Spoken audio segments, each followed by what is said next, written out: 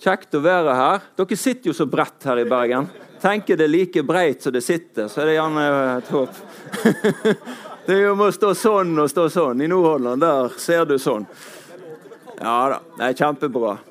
Så jeg har sett sånn på TV, disse her store predikantene. De har jo 50 meter scene, så de går rett og frem på, vet du. Så det er svære greier. Men det skal alltid være litt større i byen, skal ikke han i Nordhordland? Så...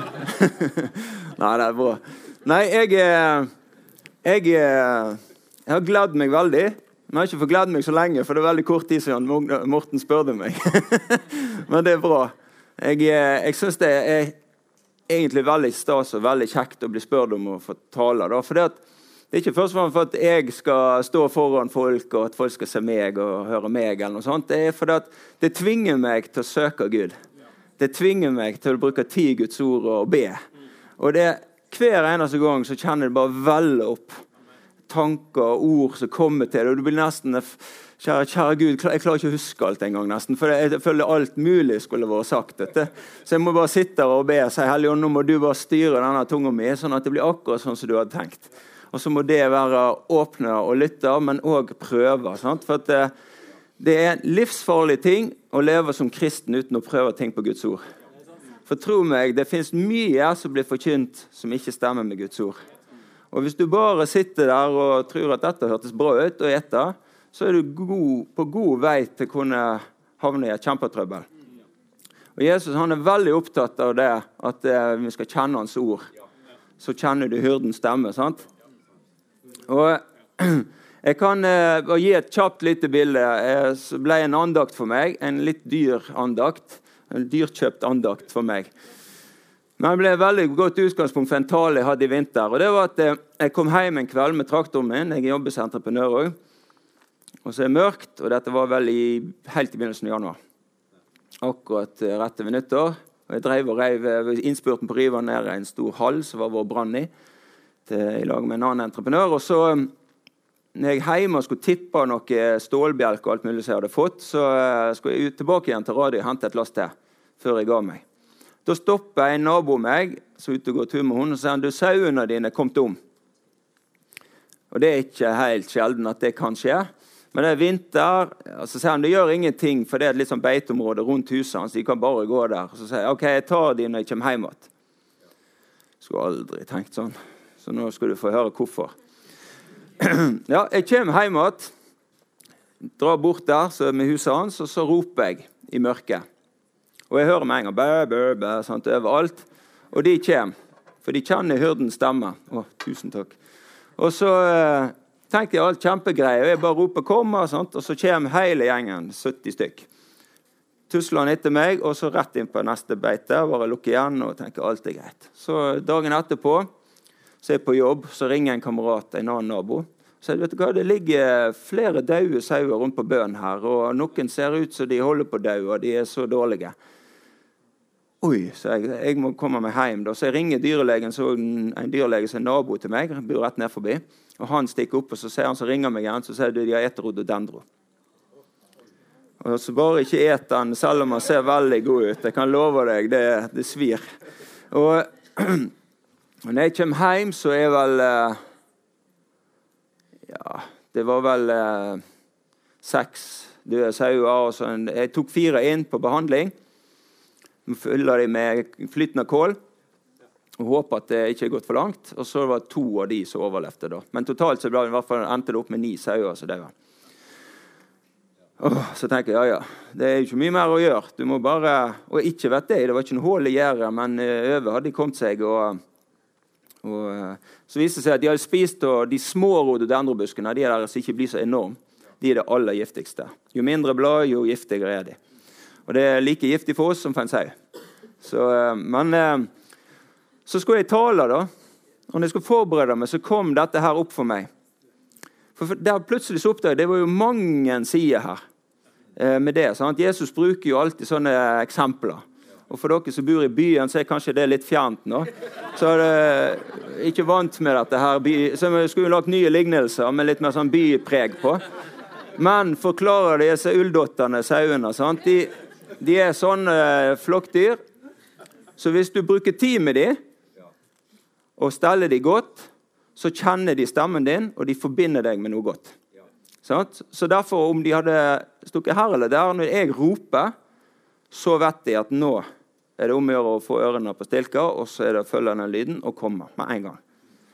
Og det gjør de, selv om det kalles villsau de her, som er ute hele året rundt, så springer de vekk fra meg ut i en skog, eller hvis de har kommet seg ut, så trenger ikke annet enn å rope. Men en gang en sau hører med en stemme, så begynner han å rope selv, og så hører de andre det, og så kommer de, som en stor flokk. Og jeg har til og med kjørt bil, kilometer 2, og bare ropt på det, og så går de bak bilen hele veien tilbake til gården. Men det fordi de kjenner stemmen min. Sant? Og de forbinder meg med ikke noe fare, men noe godt. Og sånt forhold ønsker Gud at du skal ha til han. At du forbinder med noe godt. Sånn at når han sier, nei, ikke der, men gå der, så vet du at ja, da gjør vi det. For det han vet best. Han god. Han vil meg ikke noe vondt. Men så det jo sånn med oss også, som disse sauene, vi blir lett fristet av ting. Og av og til har vi gode ideer på, vi mener at dette sikkert kjempesmart. Vi hører ikke med hyrden engang. Vi bare gjør det. Og tendensen jo alltid, hvis en begynner å gjøre det, så gjør resten det også veldig fort. Sant? Og noen blir med delvis, noen blir med hele pakka. Og sånn var det med min flokk den kvelden. Sant? En fant en kjempeidé. Det her går an å hoppe over gjerdet her. Det ikke så høyt. Blir du med? Ja, 2-3 andre sa det. Og så vips, så var hele gjengen på 70 over. Og så kommer jo den ene, for jeg har sett en veldig fin grønn busk der borte. Og alt annet jo så brunt og kjedelig her. Så den nok knakende god å ete på. Så han får jo med seg da de 8 andre, sant? Pluss 2 til som ble heldigvis frisk. Og så spiste de. Og i starten så syntes de sikkert det var kjempegreie. Og jeg så jo ikke en gang, når jeg kom som hyrde en gang, at de hadde etet av det. Men dagen etterpå så resultatet. Det satt et gjerde, et veldig tydelig gjerde. De visste veldig godt at dette var et gjerde. Men en fikk en kjempeidé at det mulig å komme seg over det gjerdet her. Og det en grønn busk der borte som så mye bedre å spise til enn den maten vi får her. Så det gjorde de da. Men det førte til død. Rett og slett død. Og sånn det for oss kristne også, hvis vi ikke passer på. Nå har ikke Bibelen jeg har den her, så ikke like stilig å vise egentlig. Men Guds ord, ja. Jeg kjørte motorsykkel, det var så tungt å få den i lommen, og jeg hadde ikke kjørt med ryggsekk heller. Men Guds ord maten vår. All annen mat utom Guds ord kan du ikke stole på. Så jeg spurte en gang i en tale hjemme på Nordland, da hadde jeg kaffefilter, så jeg klippte masse hull i. Så spør jeg hvor mange vil koke kaffe i det her. For de som liker kaffe da, så sa de at nei, det hadde jeg ikke lyst til. For hva skjer da? Jo, da får du graps og gruten og dritten opp. Så holdt jeg opp Bibelen, men hvordan kan du da leve livet ditt uten å lese ordet og kjenne hele ordet? For mange lever på mannakornnivå. Og du har ingen mulighet til å være sikker på at du har silt deg uten å få allmiddelig drit igjennom, fordi at du kjenner ikke ordet. Og jeg møtte mange i min tid holdere der som hele tiden, de var kristne, jo, men de refererte alltid til en taler eller en eller annen forkynner eller en pastor, når de henviste til hva de kunne gjøre og ikke gjøre. Så sa de navnet på det, uansett. Så sier jeg, men hva sier Guds ord, sier jeg? Ja, da parkerte jeg, og så enten var du veldig negativ eller skeptisk. Nei, for alle vi kan ta feil. Så ordet må ligge i bunnen for hva du eter. Og sånn var det for sauene mine også, at hadde de hørt på meg, hadde de holdt seg til de stengslene jeg satt, så hadde det gått helt fint. Det var gjerne litt kjedelig mat, ja, men du dør ikke av den. Sånn? Og det til sjuende og sist det som gjelder. Det overlever. Og ikke bare overleve i 80 år her, men komme seg videre i evigheten på rett side. Og det har Gud lagt en plan for. Han vil ikke deg ulykke, men har fredstanker for deg. Han vil frelse for deg. Hadde han ikke det, så hadde han heller ikke sendt sønnen sin opp et kors. Og bli lidet seg gjennom for så mye måtte til for å kjøpe deg fri.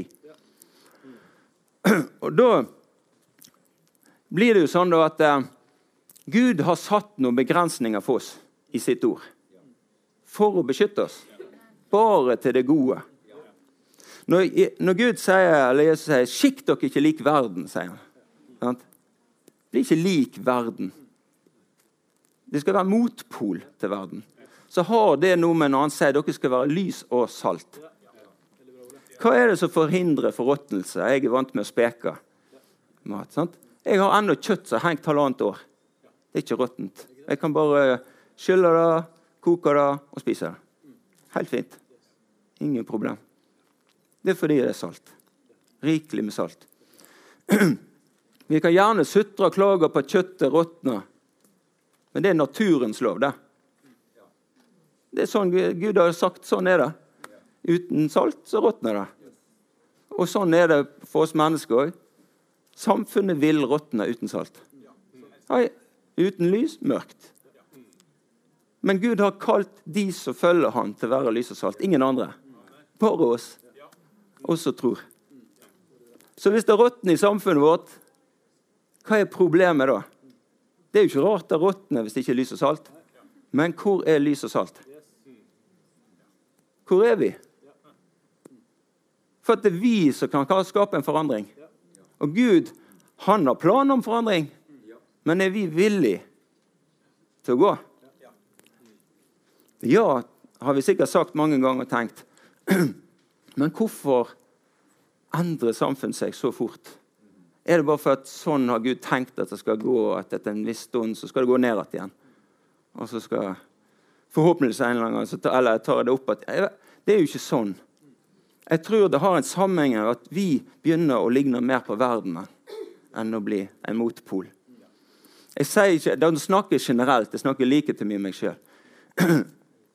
Jeg må bare erkjenne at Guds ord er like kraftfullt i dag som det var for 2000 år siden.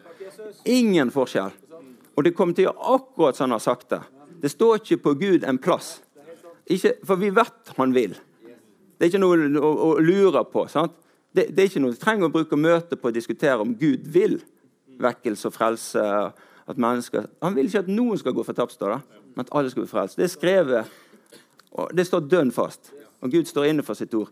Men vil vi at ingen skal gå fortapt? Vil vi virkelig det?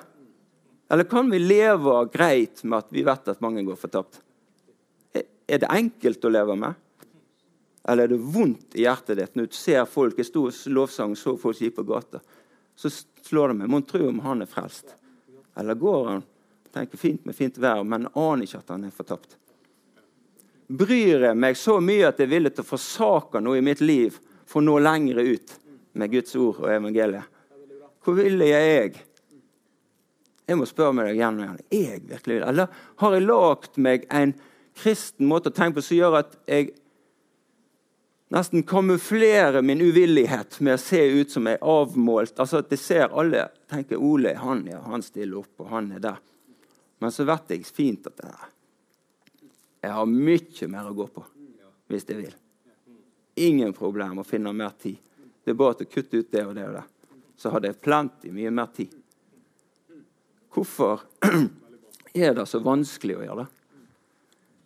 Og er Gud fordømmende? Nei, Gud er kjærlig. Jesus kom ikke for å fordømme deg. Men vi står i en åndelig krig, enten du tror det eller ei, som er enorm. Ikke bare for landet vårt, men rundt ditt liv. Tro meg, det står en som vil hele tiden prøve å få deg, og hvis han kan slutte å få deg til å være en kristen, så vil han i hvert fall prøve å få deg til å bli en avmålt kristen, en fin kristen, men som ikke tar løpet helt ut. Så ikke får leve ut det potensialet Gud har tenkt du kan leve i. Og det gjelder ingenting. Det spiller ingen rolle om du er 15 år eller 80 år. Dere blir testet på det alle sammen.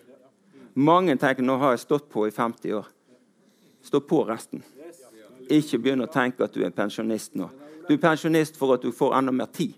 Du har kunnskap, du har visdom, du har erfaring av livet. Du har gått mange oppturer, nedturer, som forhåpentligvis går opp igjen. Nå må jeg dra vatten, kjente jeg. Nei, altså, fordi at det er ingen pensjonsalder i Guds rike før du i så fall kommet hjem. Sånn at det er bare til å holde koken og tenke at nå sitter du som gammel I dag, eller eldre, med masse ting du kan dele med folk. Både til naboer og venner, både til kristne og ikke-kristne, til ungdommene som her, og gi det. For det står at de unge har pågangsmot. De har guts, de vil gjøre noe. Mens de eldre har kunnskap, visdom. Men ikke bruk visdom og si, ja, du må passe på at du ikke gaper for høyt nå. Den har jeg hørt mange ganger. Pass på nå. Så lurer jeg på hva foreldrene til Moses skulle sagt med den. Pass på nå, Moses, at ikke du tar I for hardt her. Og de ville garantert med at han gjorde det. Nei, jeg skal ta og lede folk ut av Egypten og si til faro at du må la de gå. Altså, hallo, det blir som å gå til Erna Solberg og si at et eller annet. Altså, det blir mye verre, for å si det sånn. Bare forestill dere alle de situasjonene, sant? Tenk dere. Moses, han ble kalt først til den gjerningen han gjorde når han var 80. Først 40 år som fostersønn til faro. 40 år I eksil, på grunn av han rømte. Og så kom de neste 40 årene som leder fra 80 til 120. Tenk dere at nå skal snart Gud kalle dere til å dra 1,5 million mennesker med dyr og pikk og pakk og går gjennom en ørken og ut I hyttihette, sant? Og der skal du gå. Altså, jeg sikker på alle, du kunne tatt på rams, du kan ta alle det står om I Bibelen. Det som gjør at det vi beundrer det å bli stort, det at de går gjennom alt det de går gjennom. Alle sammen, jeg særlig I vinter, så har jeg lest med I Bibelen ut I det bildet av å se på de utfordringene folk gikk I. Ikke en av de slipper det. Og det mye mer enn det vi klarer å lese om også, som ligger bakom der. Av dagligdags utfordringer, økonomi eller hva som helst. Men det sånne mengder med utfordringer, og det var nettopp derfor de ble troshelter. For de gikk. De sluttet ikke. De sa, nå gidder jeg ikke mer, for det bare utfordringer. Det var ikke en herlighetsteologi som sier at bare du blir kristen, så skal det bli sus og dus og kjempegreier. Og du har bare god økonomi, og du kommer ikke til å bli syk, eller det ene og det andre. Det stemmer ikke, det bildet der. Det stemmer ikke når du leser om apostlene, disiplene. Vil du vært en apostel på den tiden? Ja vel, du måtte jo akseptere å bli henrettet. Det var bare en som fikk dø en vanlig død. Og det at dere sitter her på en god stol I dag I Bergen, og koser dere og gleder dere til å gå ut I sola I dag, men samtidig har Jesus I hjertet. Det har skjedd fordi mange har lagt ned sine liv på veien fra Jesus sa gå ut, til at dere fikk høre det med øret I dag. Mange av dere måtte late livet for at evangeliet skulle nå frem til våre ører. Vi talte en høy pris. Men hvordan vi videre med den stafettpinnen? Jeg sier ikke at vi skal jage etter å hoppe noen skyt med snart, for da blir jeg martyr. Det ikke sånn det funker. Men de var villige når det kom til det punktet å heller dø enn å gi opp det kall Gud har gitt dem. Og det tenkt, da det snakk om lys og salt. Da kan du si, når folk står gjennom tøffe dager, tøffe tider, ja, det kan være tøft I familien, det kan være tøft I ekteskapet, men du sier, nei, jeg skal gå med Jesus, og jeg vil at han skal få lede meg hver eneste dag. Og det det som handler om å ta korset opp. Sant? Jesus sier, det en lidelse, det å gå med korset. Det ikke en sånn, se på korset mitt. Det en lidelse. Det villig, det sier han, den som fornekter seg selv. Den som er villig til å miste livet for meg, så han skal vinne livet. Men den som prøver å redde det, skal tape det. Og det handler nettopp om det her med å være en motpol I denne verden. Hvis du vil vinne alt dette her du ser, og alt det fancy, alt det gøye. Sant? Jeg sier ikke nå at nå skal du, det ikke lov å gjøre noen ting. Det ikke det jeg snakker om. Men hvor har du hjertet ditt? Hvor har du fokuset ditt? For hvis du virkelig vil at Norge skal bli forandret, så må det skje noe med oss. Du må begynne her. Du må begynne med Ole Kristian Kjenes. Og jeg håper han kan gjøre noe med meg I dag. For jeg sa, Gud, nå må du tale like mye til meg. Jeg har ikke en nedskreven tale. Jeg bare visste noen ord som jeg tenkte, og så blir det det blir. Men Gud taler. Og jeg skal si noen ord. Jeg har faktisk printet noen ord for å finne de igjen. Og det må være investering I Guds rike. Ser jeg nå. Så da vet jeg det. Og det kan jeg fortelle, for det så grunnen for jeg skrev det, for det kom en liten tanke. Jeg kom hjem 3:30 I natt, for jeg har drevet med selvangivelse, en kamerat som hjalp meg. Så kjørte jeg traktor hjem I natt, 3,5 mil. Så, og da slo det meg, jeg bodde i båt, jeg og Silje, kona mi, i Oslo. Og da bodde jeg en vinter på Aker Brygge i 6 måneder. Og det var sånn at vi hadde felles toalettanlegg og dusjanlegg med alle de andre som bodde. Det var 110 stykker som bodde. Og all slags folk. Alt fra familiefolk, pensjonister, jordomseilere, studenter til rike, til fattige, til businessfolk og alt. Alt. Alle typer. Kjempespennende. Og så var jeg var og dusjet en dag, og så kom en av naboen min inn. Han var børsmekler. Han hadde en svær båt, flott seilskuter. Kjempefin. Og da ble vi stående i hver, for det var dusjen var ikke sånn at det var dør til hver. Det var sånne her skillevegger da. Og da ble jeg sikkert stående i time i dusjen med naboen. Sier ikke mer, men... og så får jeg vitne og dele mens vi dusjer. Og det var da altså i en time. Og han var børsmekler, så han visste hva det vil si å investere. Sant? Det første du tenker på når du snakker om investering, da ser du for deg en businessmann som har masse penger, som putter penger her og der for å få det til å yngle enda mer. Sant? Det er liksom investering. Men visste du at du også er en investeringsmann eller dame? Hver eneste dag investerer det. Student, ja, du investerer. Du putter tid i arbeid, i skolearbeidet ditt, for at det skal skje noe fremover. For å sikre en fremtid eller sånn. Eller du kjøper en ting. Hva som helst. Så har du investert i noe. Noe gir kortvarig glede, noe gir langvarig glede, noe gir veldig mye sorg, og så videre. En dårlig bil eller et eller annet. Sant? Men investerer vi vant med, uten egentlig å tenke over at vi investerer. Men Jesus snakker om at vi må investere i noe som gir fremtid. Skal vi se, jeg kan lese først et ord som står i Titus kapittel 2, vers 11 og 12. Det begynner jo litt der, så tar jeg noen ord her. Det står, for Guds nåde har blitt åpenbart til frelse for alle mennesker. Den oppdrar oss til å si nei til et ugudelig liv, verdslige lyster, og leve forstandig, rettskaffent og gudfryktig i den verden som nå er. Så her har vi det livet, sant? Dette er det Gud vil. Og det er dette nåden og frelsen som åpenbart for oss skal gjøre med oss. Til å fornekte denne verden her. Vi er i verden, men vi er ikke av verden. Men de lystene og lengslene og alt som bombarderer oss helt det, å leve gudfryktig liv. Og da blir du en motpol. Da blir du lys og salt. Det kan ikke bli noe annet. Du er nødt til å bli det da. Mens vi venter på vår salige håp, at vår store Gud og frelser Kristus Jesus skal komme i herlighet. For Kristus ga seg selv for oss, for å løse oss ut fra all urett, og rense oss så vi kan være hans eget folk, som med iver gjør gode gjerninger. Dette skal du forkynne, og med myndighet skal du formane og vise til rette. La ingen se ned på deg. Det er knall de ordene her. Og som med iver gjør gode gjerninger. Hva er det de gjerningene snakker om? Det er mye du kan gjøre. En bror ute i Nordland, han delte noe her, at den hellige ånd har talt han på et møte, han var på do. Og så han masse sånne papir som dott ut av båsbanen og ligger der, ingen gidder å plukke opp.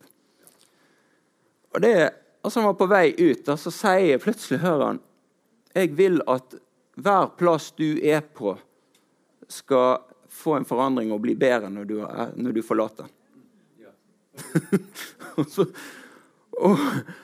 og da måtte han bare bøye seg, sant? Og plukke opp dette her. Han var ikke han som hadde rotet henne på. Men der skjer noe som Gud vil ha i ditt liv. I det skjulte. Ingen som kunne se det. Men lydigheten ble prøvd der. Gudsfrykten ble prøvd der. Og forandring i samfunnet skjer der. Der, på doen, talte Gud. Og der måtte du bli prøvd. Selv har jeg også oppfattet sånn, og selv trenger jeg å erfare det mye mer.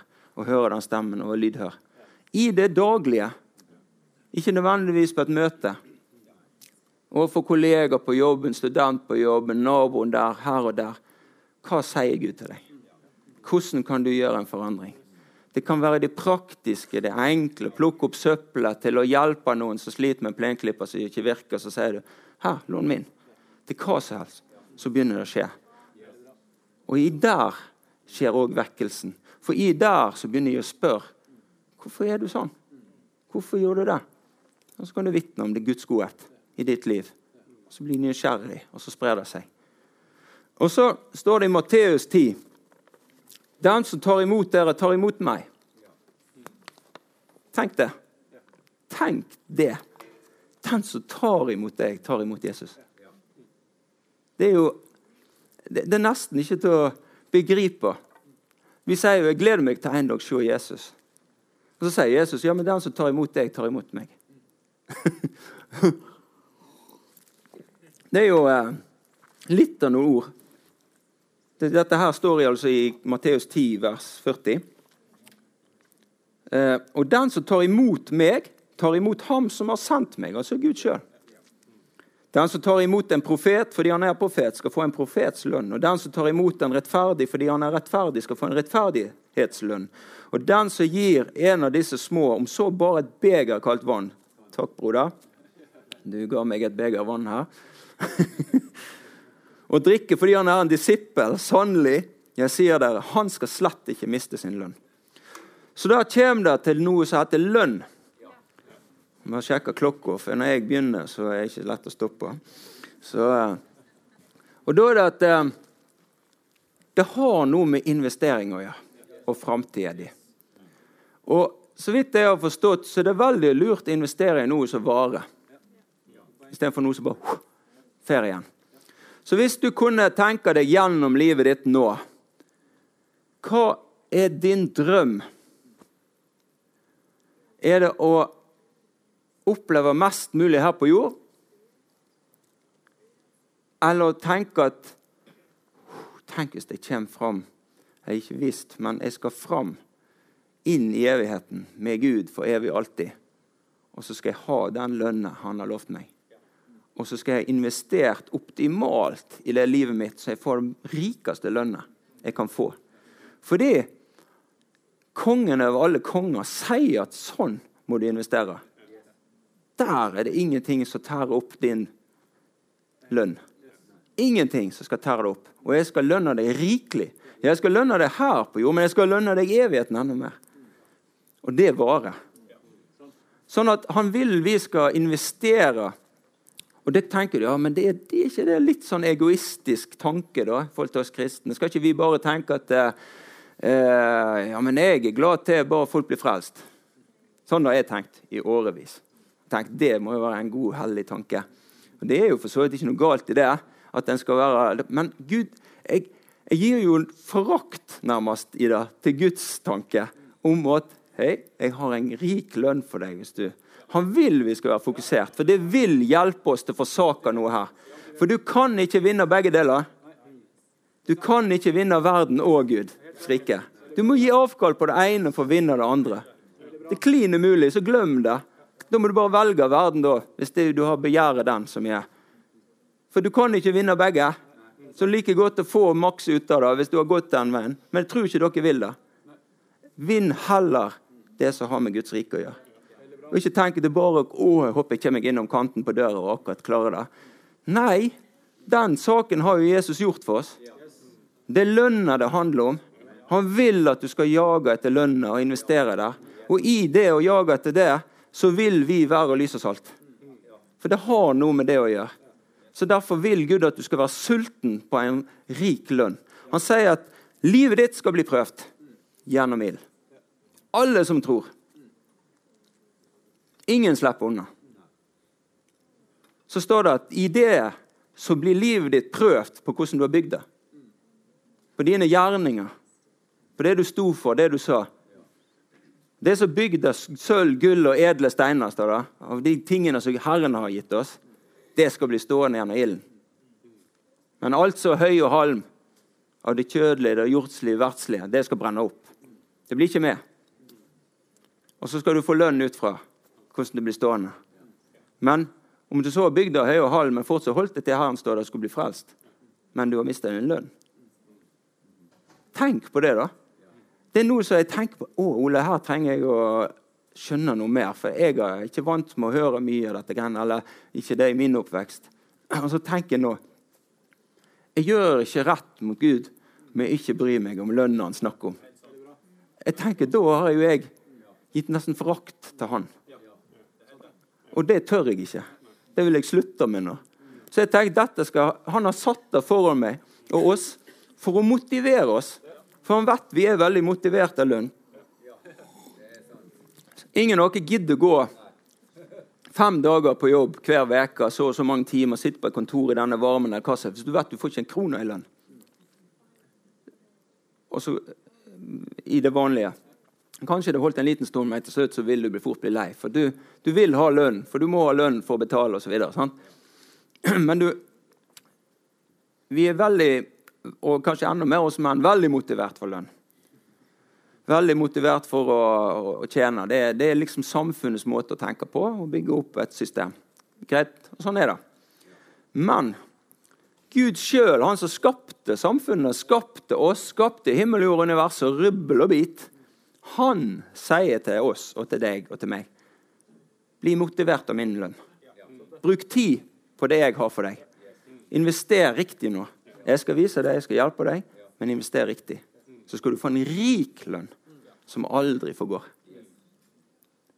Det, tenker jeg, vil forandre Bergen, Norge, hva som helst, hvis vi skjønner og går fullt ut det potensialet Gud har for oss. Han står det ikke på i den forstand at han ikke er villig til å gå med oss hvis vi er villige. Det er alltid på om vi vil ta imot han og la han få styre og lede oss. Det står i Jakob at, eller Paulus sier det for en plass, at vis meg din tro uten gjerninger, så skal jeg vise deg min tro ved gjerninger. Og så sier Jakob der at en tro uten gjerninger er en død tro. Det sier seg selv. Tenk dere kjærlighetsliv med min kone, for eksempel. Jeg, i forhold til min kone, så er det et eksempel. Jeg kan si jeg elsker deg, Silje. Men uten gjerninger, hva er nå det? Ingenting. Det må føre til gjerninger for at det skal være kjærlighet. Da tenker jeg ikke først og fremst på hva vi gjør i sengen eller sånne ting. Men hvordan jeg oppfører meg til henne, hvordan jeg hjelper henne, hvordan jeg tilgir, hvordan jeg løfter opp, hvordan jeg elsker henne, og når det koster meg noe. Der blir kjærligheten prøvd. Og det havner alltid i handlinger. Hvordan handler jeg i det? Om det er kjærligheten som styrer meg, eller om det er noe annet. Og sånn er det i hele vårt trosliv. Du kan ikke si at du følger Jesus og er en disippel han, uten at det vil bli til gjerninger. Det må bli gjerninger ut av den troen din, ellers er det en død tro. Altså du lurt deg selv. Sånn at derfor må vi be til Gud, kjære Jesus, hjelp meg til å leve de ferdiglagte gjerningene du har gitt meg. Hjelp meg til å gripe de anledninger jeg har forhold til naboen min, til bygda min, til byen min, til hvor enn jeg er, til studenter, venner, hvor enn jeg er. La meg se, åpne mine øyne, så jeg ser de mulighetene i det daglige. Det er ikke rare greiene av det du skal gjøre før du plutselig har det. Det begynner å skje ting, og så blir du begeistret, så har du noe å dele til søskene dine, så løfter det, og så løftes det i alle ender, og så skjer det. Fantastiske ting. Og jeg tenker at når jeg sier det står ikke på Gud, så selvfølgelig vet vi at det er Gud som gjør tingene. Men vi må ta de stegene og si, Gud, din vilje skjer ikke min. La meg få vandre med deg nå. La meg bli utfordret. Dra meg ut. La meg ikke bli makelig og kontabel av en avmålt kristen, så gir akkurat nok til at jeg kan si at de tenker sikkert bra om meg. Jeg er nå litt med, i hvert fall. Jeg er nå med på ta noe ansvar for 2 barnesamling i halvår, eller sånne ting, eller ikke for å henge ned noe, men bare poenget er at Gud vil ha dedikerte disipler. Han vil ha noen som bryr seg om ungene, han vil ha noen som bryr seg om de eldre, noen som bryr seg om naboene, han vil ha noen dedikerte kristne, ikke bare som en slags religiøs drakt, gir litt for heltid, så jeg er innenfor jeg. Og samtidig så har jeg min egen agenda. Han vil ha oss på helt og holdent, sant? Og dette her sier like mye til meg selv nå, så det er noen annen, for jeg trenger det. Tro meg. Så står det i Filipperen 2. Om det da er trøst i Kristus, oppmuntring i kjærligheten, fellesskap i ånden, om det finnes medfølelse og barmhjertighet, så gjør nå min glede fullkommen. Ha samme sinnelag og samme kjærlighet, vær ett i sjel og sinn. Gjør ikke noe av selvhevdelse og tom ærgjerrighet, men vær ydmyke og sett de andre høyere enn dere selv. Tenk ikke bare på deres eget beste, men også på de andres. La samme sinnelag være i dere som også var i Kristus Jesus. Hæ? Studer Jesus og tenk, sånn vil han at du skal bli. For du disippel og han mester. Han levde i gjerninger. Han ga avkall på sitt eget. Sant? Det kommer videre. Han var i Guds skikkelse. Sant? Han kom derifra, hvis du kan si det på den måten. Ned. Og så det ikke som et rov å være Gud lik, for han var Gud lik. Men ga avkall på sitt eget. Tenk det. Kommer fra det nivået. Tok på seg en tjenerskikkelse og ble et menneske lik oss. Da han sto fram som et menneske, fornedret han seg selv og ble lydig til døden, ja, døden på korset. Derfor har også Gud opphøyet ham til det høyeste og gitt ham navnene over alle navn. I Jesu navn skal derfor hvert kne bøye seg, enten de vil eller ei. Og derfor det mye bedre for oss å bøye oss mens vi kan frivillig gjøre det, enn å måtte bli tvungen til kne og erkjenne vi tok feil. I himmel og på jord og under jord, og hver tunge skal bekjenne at Jesus Kristus er Herre, til Guds Faders ære. Det kommer til å skje. Mine kjære, dere har jo alltid vært lydige mens jeg var hos dere, så vær det enda mer når jeg er borte, og arbeid på deres egen frelse med respekt og ærefrykt. Arbeid på frelsen din med respekt og ærefrykt. Det er ikke noe light-greie vi lever. Det er noe livsalvorlig vi holder på med. Vi er opptatt av å ha forsikring på bil, på motorsykkel, på båt og hus og hjem, tilfeldigvis der som skjer. Men dette er det gjelder. Og passe på frelsen. Det er derfor jeg sa også, les hele Guds ord. Ta til deg, selv om det er trått og tungt. Jeg har aldri angret et sekund på de timene og den tiden jeg har brukt på å lese Guds ord. Jeg har aldri angret. For det er Gud som er virksom i dere, så dere både vil og gjør det som er etter Guds gode vilje. Gjør alt uten murring og misnøye. Så tenk da på for å få en sånn forsamling til å fungere, så er vi helt avhengig av å løfte i lag. Helt avhengig av å hjelpe hverandre. Helt avhengig av å ta ansvar. Helt avhengig av å være den som så det skittet som lå på gulvet og løfte opp. Og ikke tenke at det er for de andre gjør. Jeg bare går, latt seg ikke så det. Eller hva det enn, flytter på stolelag. Kanskje ikke det var din søndag og rydda, men du hadde tid. Hvorfor ikke tenke at jeg kan være med og hjelpe? For i et sånt fellesskap og et sånt klima, så er det sky is the limit seg. Da kan alt skje av det gode som Gud har tenkt. For da skjer det noe på grasrotnivå som er bare helt fantastisk. Og da Jesus sier, eller de henviser til mørktue og sånt, de bare jobber. Alle står på. Du ser sjelden maur på solseng, mens de andre jobber. Studerer mørktue, du finner de ikke. Så gjør alt uten murring og misnøye, så dere kan være uklanderlige og rene. Guds barn uten feil, midt i en vrang og villfaren slekt. Sånn er det. Der bor vi. Men vi kan være sånne barn, uten feil, midt i en vrang og villfaren slekt. Dere stråler blant dem som stjerner på nattehimmelen, når dere holder fast på livets ord. Hør? Og da skal jeg få en ros på Kristi dag, at løpet mitt og strevet mitt ikke har vært forgjeves. Ja, men jeg skal offres, mens jeg gjør altertjeneste og bærer deres tro fram som offer. Jeg er likevel glad og gleder meg med dere alle. Så må også dere være glade og glede dere sammen med meg. Det er sterke ord for å skrive det. Helt vanvittig. Men sånn er det for oss og livet vårt, tenker jeg, at vi er i det mest historisk største operasjonen som noen gang blitt satt i gang. Det er aldri vært en større operasjon satt i gang enn den Gud satt i gang med Jesus om frelse for alt menneske. Tenk på hvor stort det er. På Nordaf og Tone som er på Filippiner, så tenker du, fantastisk, sant? Misjonær. Men så begynner du kanskje å diskvalifisere deg selv. Og så tenker jeg kan ikke det.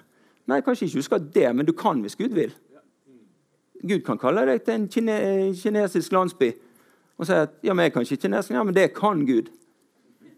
Hvis du lurer på det, så kan han det. Og han kan hjelpe deg. Det ingen begrensninger annet enn den du setter selv i forhold til når Gud kaller deg. Hvis Gud sier noe til ditt hjerte og begynner å jobbe deg, selvfølgelig skal du dele det med noen gode gudfryktige søsken og be over ting, men likevel hold fast på når du hører en viskende stemme. Det ikke sånn. Husker det var det Elia som ble ført, han ba om å se Gud. Nå må noen arrestere meg her, enten jeg tror vel Elia. Men i hvert fall, han ble sagt, du skal stille deg i den klippeåpningen der, og så skal jeg fare forbi. Først var det en jordskjelv, og så var det en fel av vind og storm og greier. Men Gud var ikke der, skrev han. Men så kom det en viskende stille vind, og der kom Gud forbi. Så det har blitt for meg et sånn tegn også på at det ikke nødvendigvis den store tordentalen, eller den voldsomme åpenbarende, voldsomme jordskjelvaktige greiene som sier noe om det var Gud.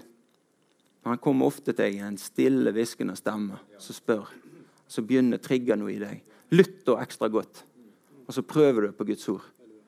Fordi at jeg tror Gud taler til oss alle. Jeg tror Gud vil noe mye, mye mer enn det vi har holdt på med til nå. Jeg tror det et sånn ekstremt potensial i alle dere sitter her, og i alle ungene som på samlingen. For vi lever i Guds plan, altså da snakker vi om å endevende landet og litt til og ut igjen. Altså bare tenk på Hans Nilsen Hauge for de som har lest om han. Det var plukkråte på mange måter i Norges land da. Men Gud kalte ut en, så slapp plogen, og så begynte han å gå. Og det skjedde en fantastisk forandring som det spor av helt i dag. Sånn vil Gud gjøre med deres liv også.